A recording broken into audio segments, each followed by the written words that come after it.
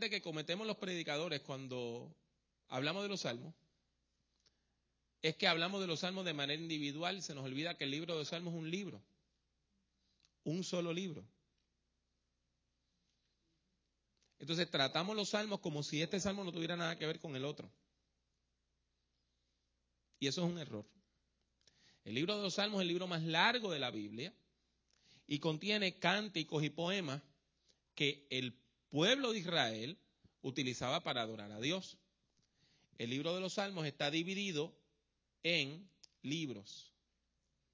Libro 1, libro 2, libro 3, libro 4 y libro 5. Y cada uno de esos libros termina con una expresión de alabanza, o sea, con una doxología. ¿Está bien? Ahora, una cosa bien interesante es que el Salmo 1 es la introducción a todo el libro de los Salmos.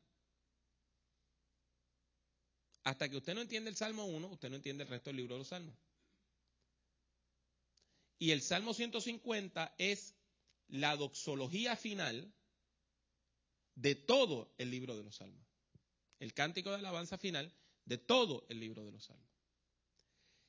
En el libro de los Salmos encontramos por lo menos 3 tipos distintos de salmos. Hay más clasificaciones, pero las clasificaciones más importantes son 3. La mayor parte de los salmos se dividen en una de estas 3 maneras. Himnos, que son salmos de alabanza, donde lo que hay es pura alabanza. Y pueden ser individuales o comunitarios. Por ejemplo, el Salmo 103, bendeciré al Señor, es un salmo de alabanza individual. El Salmo 100, cantad alegres a Dios, habitantes de toda la tierra, es un salmo de alabanza comunitario. ¿Habían visto eso antes? Aparte de los himnos, hay salmos de lamentación. Salmos de lamentación.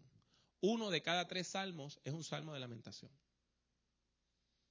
También se le llama salmos de súplica, donde el salmista está expresando una necesidad, una pena, una tristeza, y le está pidiendo a Dios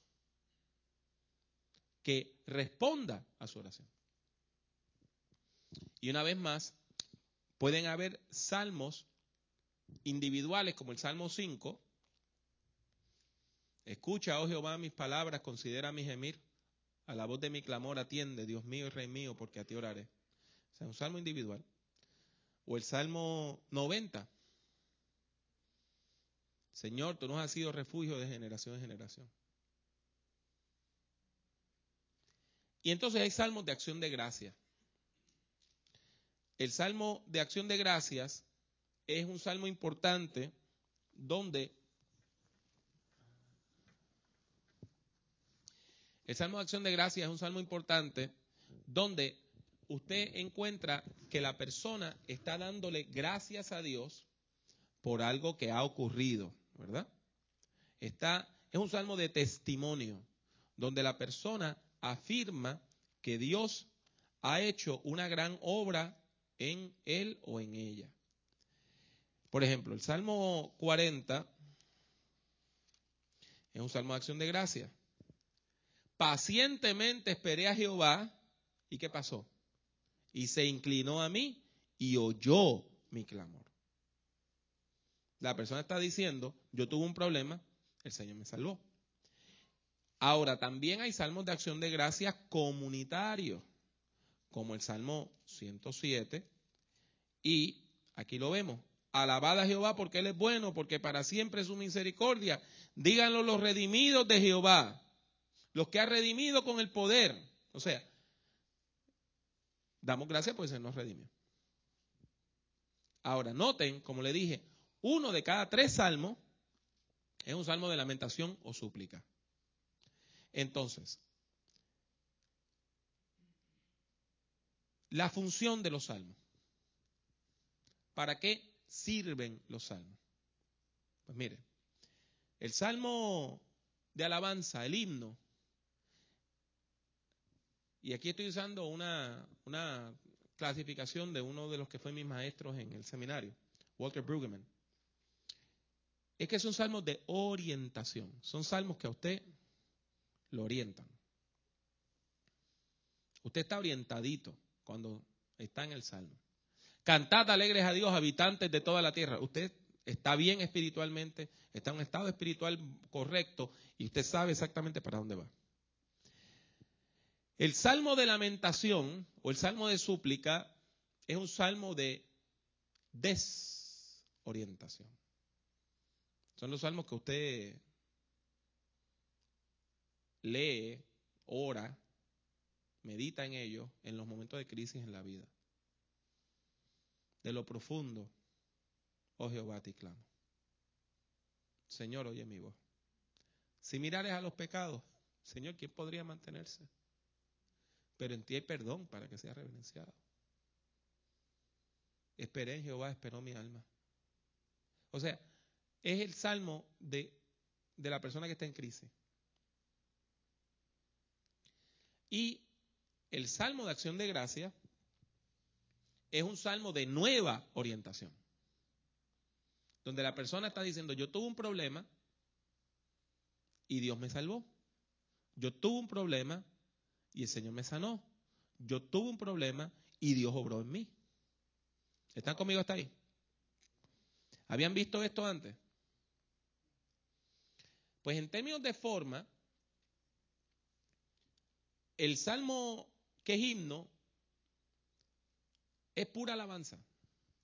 Y vuelvo al Salmo 100. El Salmo 100 es alabanza desde el primer versículo hasta el último versículo. Pura alabanza, pura alabanza, pura alabanza. Y se exhorta a la gente a alabar a Dios. Entonces, el Salmo de Lamentación es un salmo que hace un viaje del lamento a la alabanza. Todos menos uno de los salmos de lamentación que hay en la Biblia empiezan con un lamento y terminan con una alabanza. El salmista que empieza diciendo, de lo profundo, Jehová, a ti clamo, termina diciendo, espera en Jehová. Termina con fe. El salmista que empieza diciendo, escucha, Jehová, mis palabras, después dice, porque tú no eres un Dios que se complace en la maldad, el malo no habitará delante de ti. O sea, los malos no van a ganar. Entonces hace ese viaje del lamento a la alabanza. Recuerdan, has cambiado mi lamento en baile. Entonces, después tenemos el Salmo de Acción de Gracia. Ese salmo comienza dando alabanza, recuerda el tiempo malo y después testifica una vez más que Dios nos ha salvado. Por ejemplo, el Salmo 40. Vamos a tomar un minutito para leer algunos versículos de él mismo. Salmo 40 dice: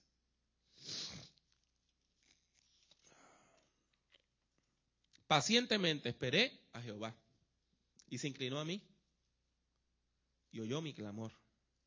Me hizo sacar del pozo de la desesperación, del lodo cenagoso. Puso mis pies sobre peña y enderezó mis pasos. ¿Usted entiende lo que es el pozo? Es la muerte. Es lo que está diciendo. Yo tenía un pie en la tumba. Es más, ya yo estaba muerto. Ya yo estaba en el pozo, ya yo estaba en el fango. Y de ahí me sacó el Señor. Entonces la persona está testificando que tiene una nueva orientación en su vida. Es importante que usted conozca estas cosas. En un día de aniversario, usted puede predicar de un salmo de alabanza. Cuando usted está en casa de alguien que está gravemente enfermo, puede predicar de un salmo de lamentación. Cuando usted va a dar testimonio de las cosas que Dios ha hecho en usted, usted puede predicar de un salmo de acción de gracia. Mientras mejor usted conoce el propósito de cada texto, más fácil se le hace a usted predicar. Entonces, Variantes, algunas variantes. Por ejemplo, hay salmos narrativos, salmos que cuentan la historia de Israel. Hay salmos reales, salmos que hablan del rey. Como el Salmo 110. Dijo el Señor a mi Señor, siéntate a mi derecha hasta que ponga a tus enemigos como estrado de tus pies. El Salmo 2, donde Dios le dice al rey, tú eres mi hijo, yo te he engendrado hoy. Y esos salmos se consideran salmos mesiánicos, que hablan de Jesucristo. Salmos sobre la ley, el Salmo 1, el Salmo 119. Son salmos sobre la ley. Bienaventurado el varón que no anduvo en consejo de malos, ni en silla de escarnecedores se ha sentado, sino que ¿en qué está su delicia? En la ley, en la Torá, en la enseñanza del Señor está su delicia. Y en su enseñanza, en su ley, medita de día y de noche. No así los malos. Los malos son como la paja que se lleva el viento. El tamo era cuando usted recogía el trigo venía con paja. Entonces se hacía un hoyo en la tierra, se llamaba una criba, un hoyo en la tierra, y usted agarraba la semilla y la tiraba para arriba. Y entonces el viento se llevaba la paja, porque la paja es livianita y la semilla, que es más gruesa, vuelve a caer en el hoyo. Eso se llamaba aventar la criba. Y la paja que se iba era el tamo. Mire, así son los malos. Como la paja que se lleva el viento. Entonces, eso es un salmo sobre la ley. El Salmo 119 también es un salmo sobre la ley. Un salmo de meditación, como el Salmo 23, del cual yo le hablé un poquito ayer, ¿verdad? Entonces, también hay colecciones de salmos. Muchos de nosotros no le prestamos mucha atención a eso. Pero, por ejemplo, los salmos del 120 al 134 son una colección. Son salmos corticos, ¿verdad? Como el Salmo 121, el Salmo 125, el Salmo 130. Son cortititos. Y esos salmos se cantaban o se recitaban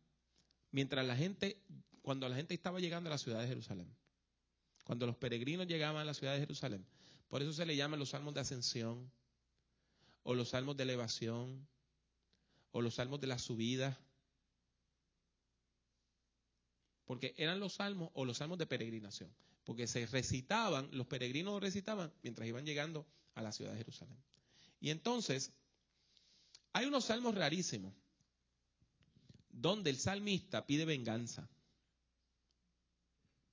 Se llaman los salmos de imprecación. El salmista pide venganza. Pide que Dios lo vengue de sus enemigos. Y esos salmos son problemáticos. Por ejemplo, el Salmo 137 que dice que cuando el pueblo de Israel estaba en Babilonia, estaban allí presos en Babilonia, en un campo de concentración. Los babilonios le decían, cántenos alguna de las canciones esas que ustedes cantaban religiosas.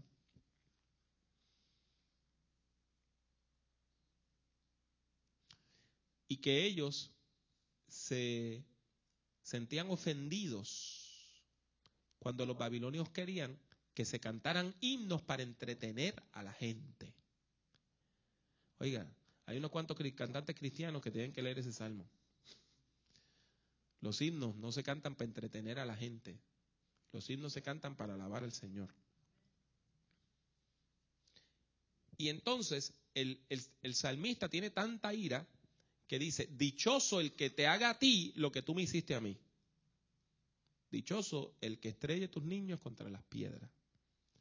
Porque una de las cosas que hacían los babilonios y los asirios, cuando conquistaban a un pueblo, era que mataban a los niños. Y los mataban a veces pasándolos por espada, pero a veces sencillamente los agarraban por las piernitas y los estrellaban, le estrellaban la cabeza contra una piedra. Entonces, el salmista no está diciendo yo te voy a hacer eso, está diciendo bienaventurado el que haga eso. Nos parece horrible, pero note que el salmista está poniendo su deseo de venganza en las manos de Dios. No está tomando venganza por sí mismo. El salmista está poniendo su deseo de venganza en las manos de Dios. Al final le está diciendo al Señor, tú eres mi vengador. Y eso es consistente con el mensaje de Romanos 12 que dice que no tomemos venganza porque Dios dice, mía es la venganza, yo pagaré. También hay otra colección que no aparece aquí, que son los salmos penitenciales. Eso no suena católico, ¿verdad? Los salmos de penitencia. Mire, es que hay salmos donde el salmista confiesa un pecado y pide perdón. Y el más común de esos salmos, el que más conocemos, es el Salmo 51. Y hay varios salmos, toda una colección de salmos, son 5 o 6, donde el salmista está confesando un pecado y está pidiendo perdón a Dios. ¿Están conmigo hasta ahí? ¿Aprendieron algo de los salmos? Vean entonces que es importante que usted estudie la literatura bíblica. Mientras mejor usted comprende la literatura bíblica, más fácil se le hace predicar la misma.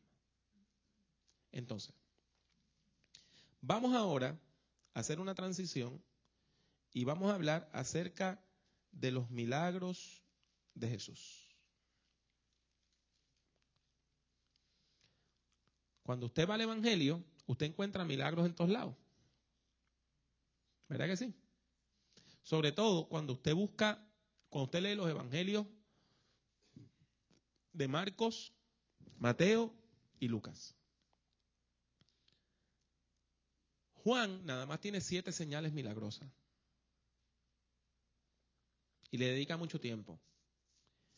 Cuando usted lee Marcos, en el mismo capítulo 1 hay montones y montones y montones de milagros.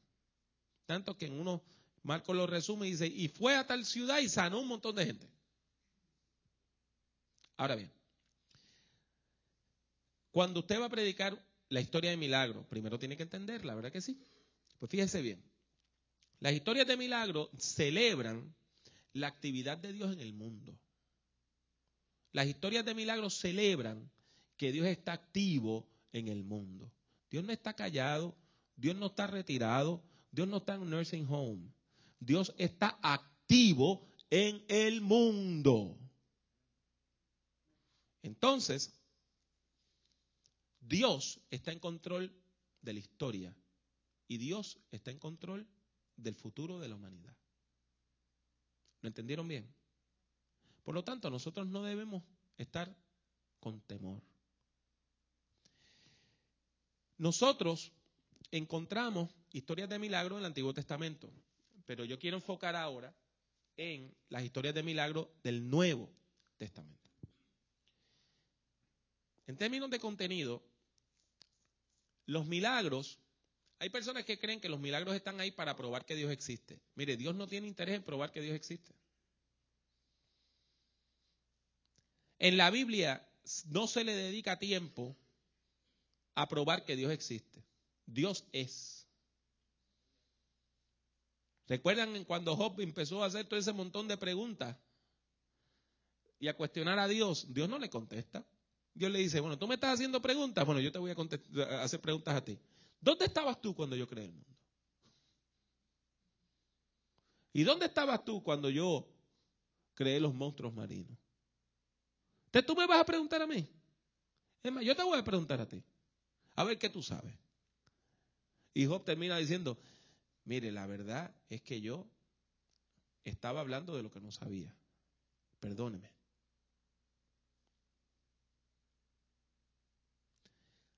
La Biblia no dedica tiempo a probar que Dios existe. Dios se revela. Y usted o entiende la revelación o no entiende la revelación. La persona carnal, y una vez más le digo, carnalidad no tiene que ver necesariamente con sexo. Carnalidad es la persona que nada más puede entender lo material. que no tiene capacidad para ver lo espiritual, la persona carnal no discierne la presencia de Dios. La persona espiritual sí discierne la presencia de Dios. ¿Están conmigo hasta ahí? Pues entonces, los milagros no están ahí para probar que Dios existe. Los milagros están ahí para afirmar que Dios es. Y que Dios está en control. Entonces, los milagros describen a un Dios maravilloso y misericordioso. Un Dios que sin tener que hacerlo, porque Dios no nos necesita a nosotros necesitamos de Dios. Un Dios que sin tener que hacerlo se apiada de nosotros. Tiene misericordia de nosotros. Y tiene misericordia de la humanidad. Un Dios que siendo el creador de todo, tiene tiempo para sanar a un no vidente.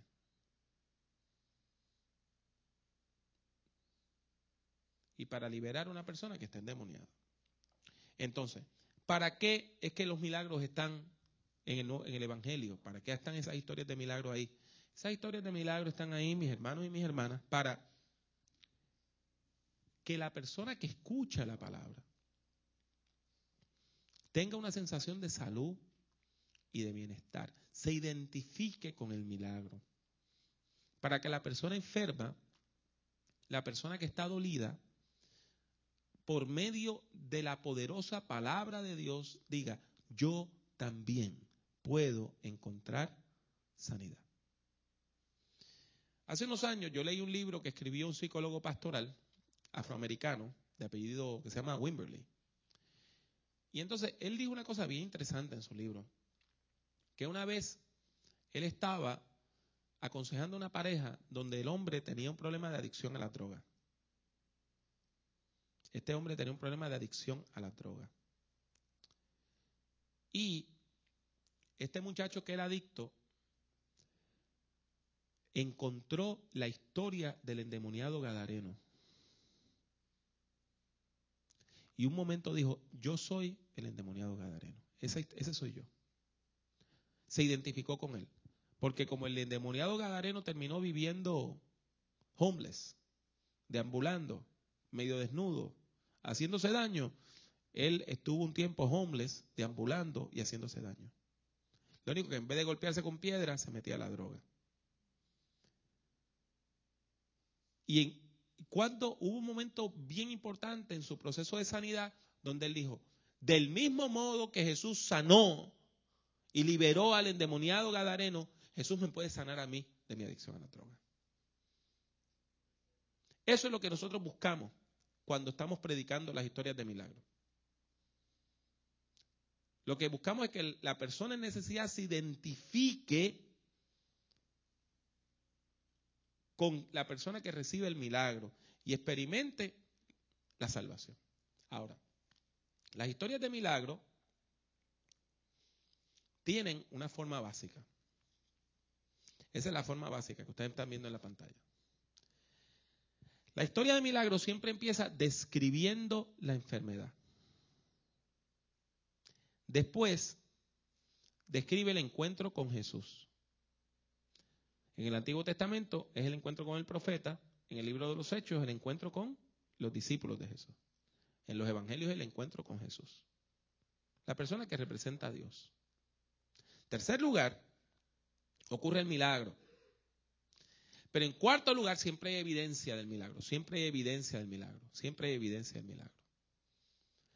Si la persona está paralítica, la persona se pone en pie y anda. Si la persona es no vidente, la persona recobra la vista.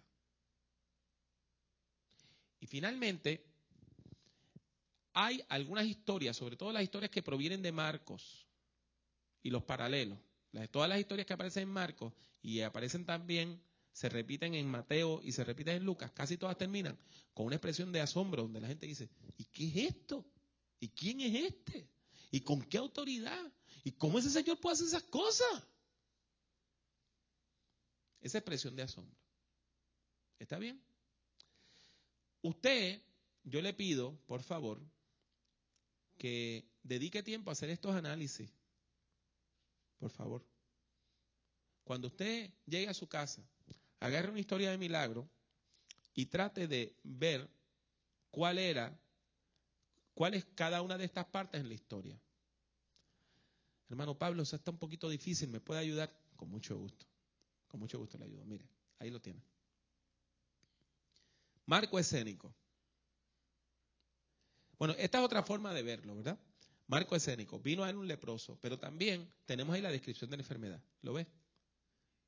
¿Cuál es la descripción de la enfermedad? Lepra. Ahora, como el escritor bíblico está hablando a gente que sabía lo que era la lepra, no lo explica. Usted lo busca en un diccionario bíblico. ¿Está bien?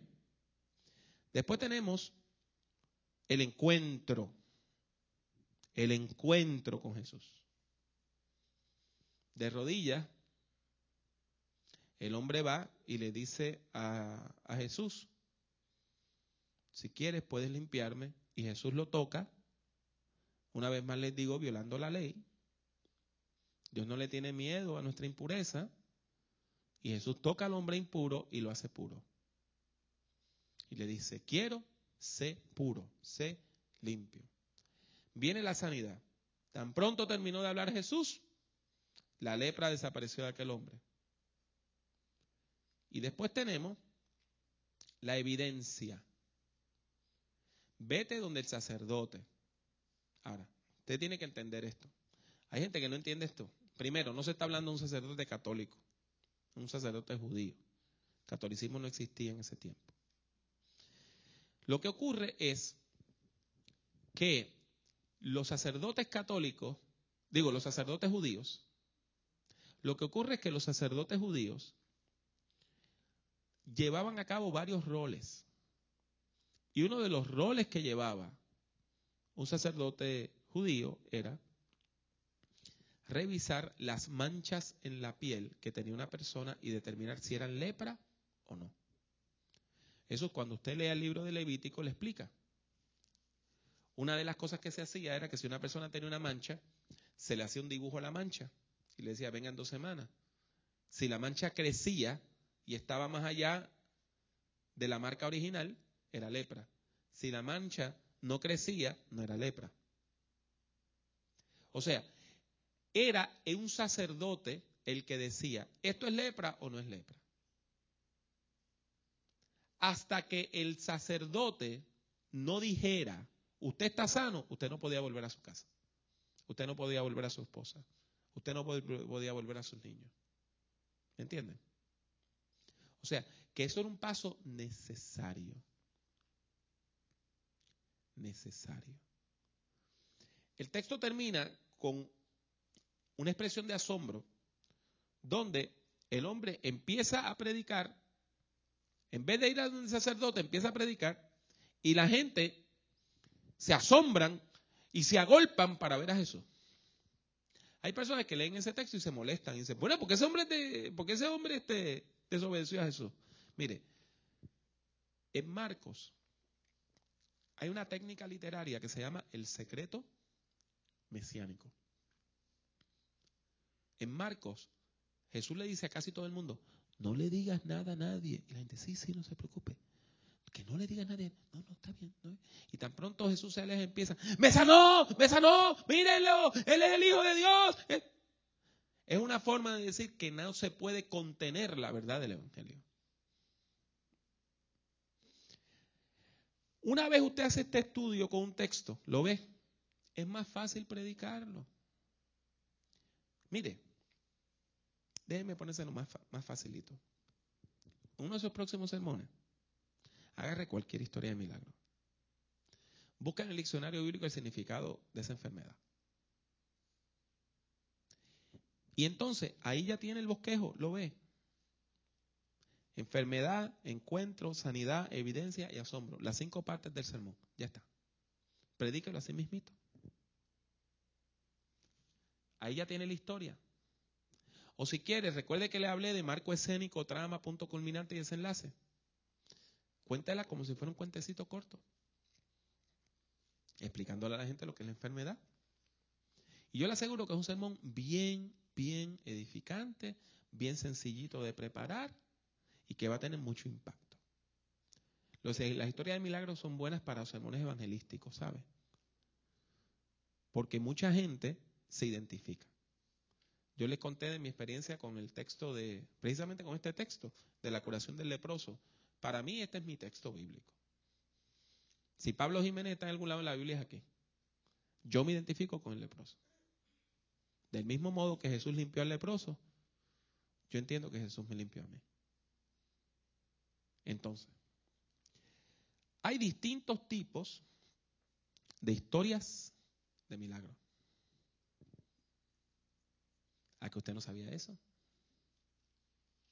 Hay distintos tipos de historias de milagros. Y es importante que usted identifique cada una de ellas. Por ejemplo, hay milagros de sanidad, como el que acabamos de ver, ¿verdad? Jesús sana a un leproso. Un milagro de sanidad. Clarito, lo vieron bien, lo entendieron bien, ¿verdad? Segundo lugar, hay milagros de la naturaleza, donde Jesús demuestra su poder sobre el orden natural, sobre la naturaleza. Y de nuevo, la mayor parte de la gente no entiende eso.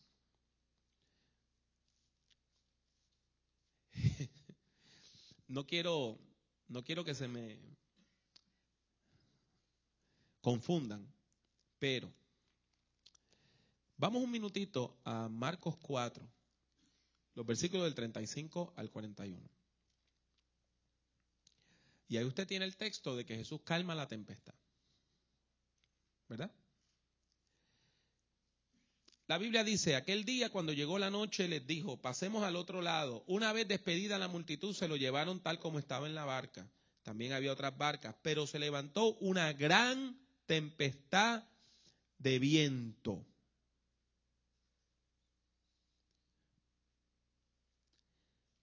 Más adelante, el versículo 39 dice que Jesús, levantándose, reprendió el viento.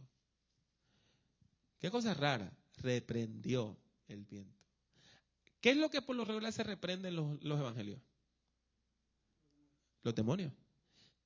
La misma palabra griega que se utiliza para reprender demonios es la misma palabra griega que se utiliza aquí para reprender el viento.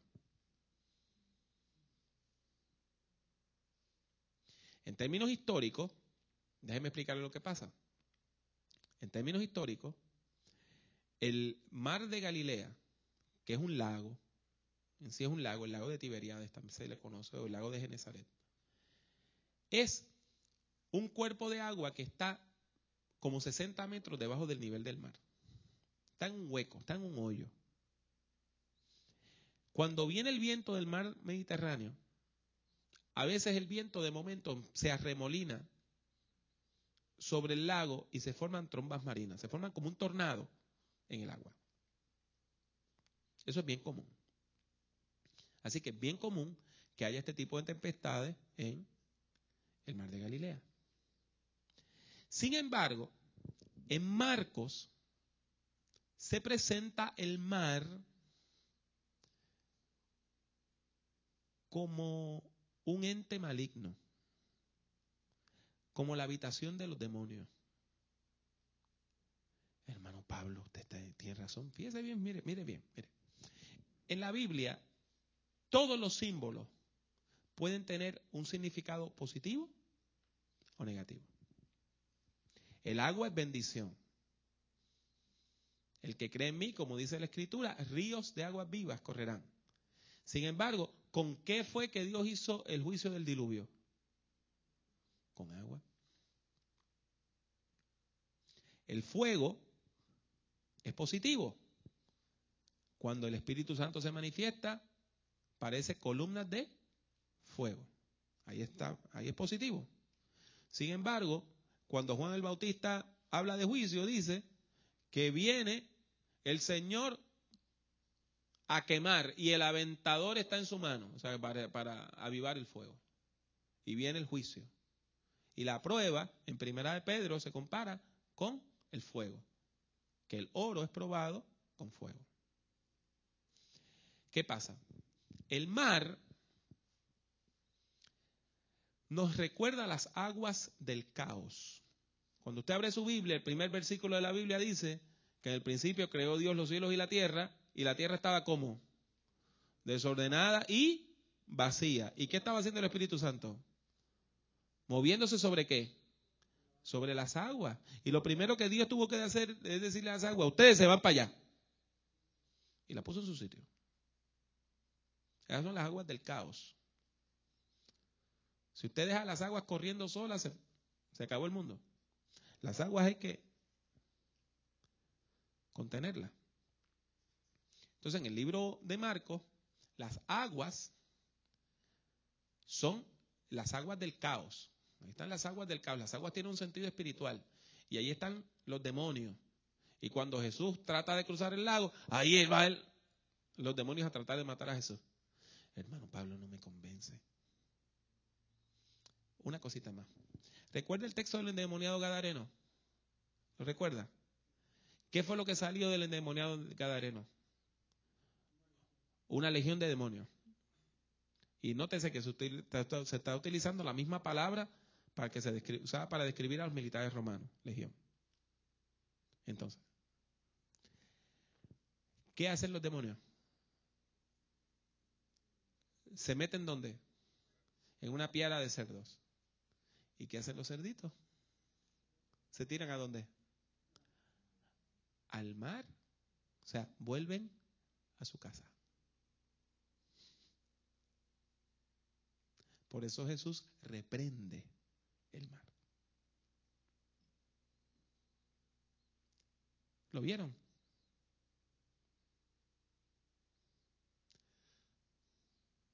Hermanos, hay que meterse en la palabra. Hay que meterse en la palabra. Entonces, están los salmos los salmos de exorcismo. Cuando Jesús reprende un demonio.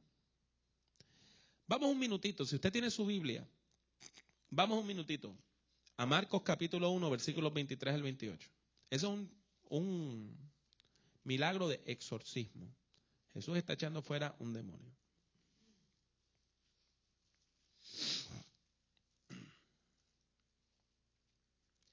Marcos 1, del 23 al 28, dice: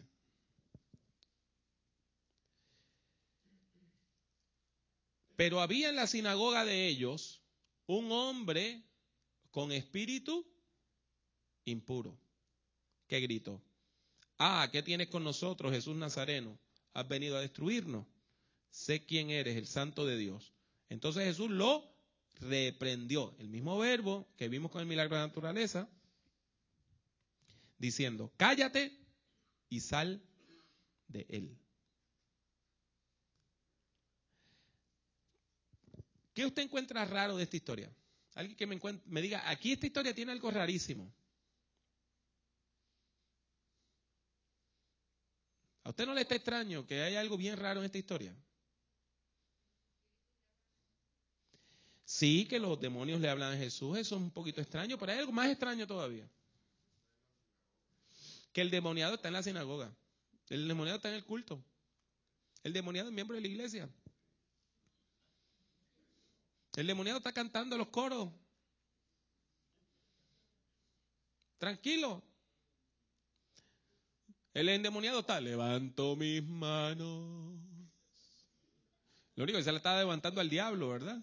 Y el endemoniado está tranquilo, retozón. Y se predica la palabra y el endemoniado está tranquilo. El demonio está como chancho en su charco. Tan pronto entra Jesús, el endemoniado dice: ¡epa, epa! ¿Qué tú haces aquí? Esta es una iglesia muy carnal y aquí yo me siento de lo más bien. Soy miembro de la iglesia, hasta diezmo y todo, pero mire, aquí no hay poder. Y tú sí tienes poder, tú vienes a destruirme. Y Jesús le dice: mire, cállese y sálgase de aquí.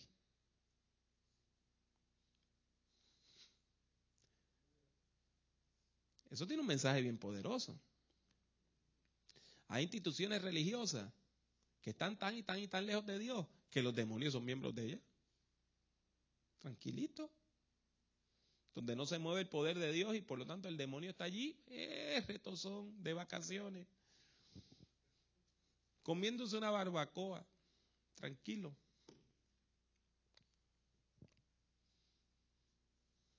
Dios quiera que nuestras iglesias no sean así, ¿verdad?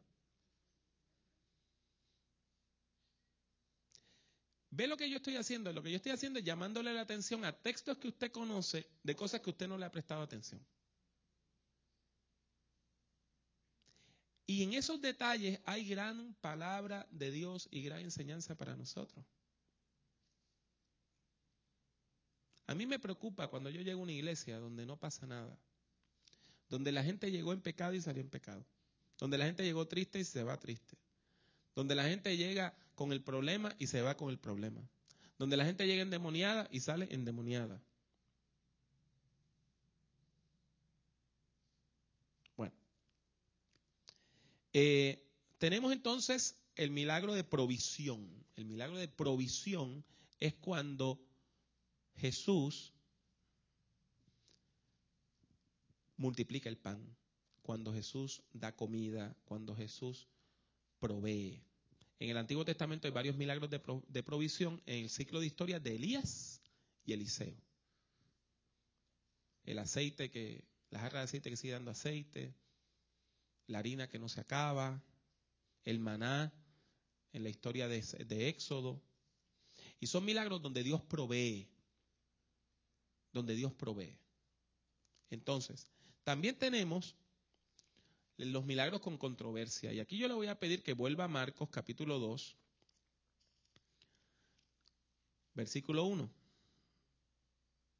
Los milagros la historia de milagros con controversia son historias bien importantes donde lo que ocurre es que antes del milagro se forma una pelea, una discusión, una controversia. Los fariseos, los saduceos, los herodianos, los líderes religiosos critican a Jesús y empiezan a decir, bueno, si este hombre de verdad fuera un de Dios, supiera que esa persona no sirve, que esa persona es un pecador, supiera qué tipo de mujer lo está tocando.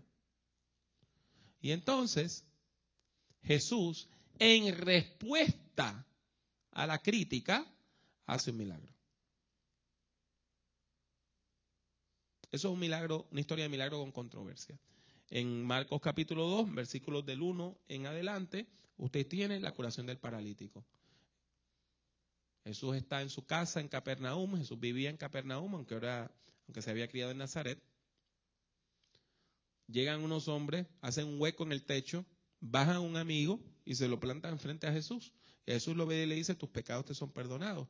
Y los líderes religiosos estaban allí curioseando, dicen, ¿a poco?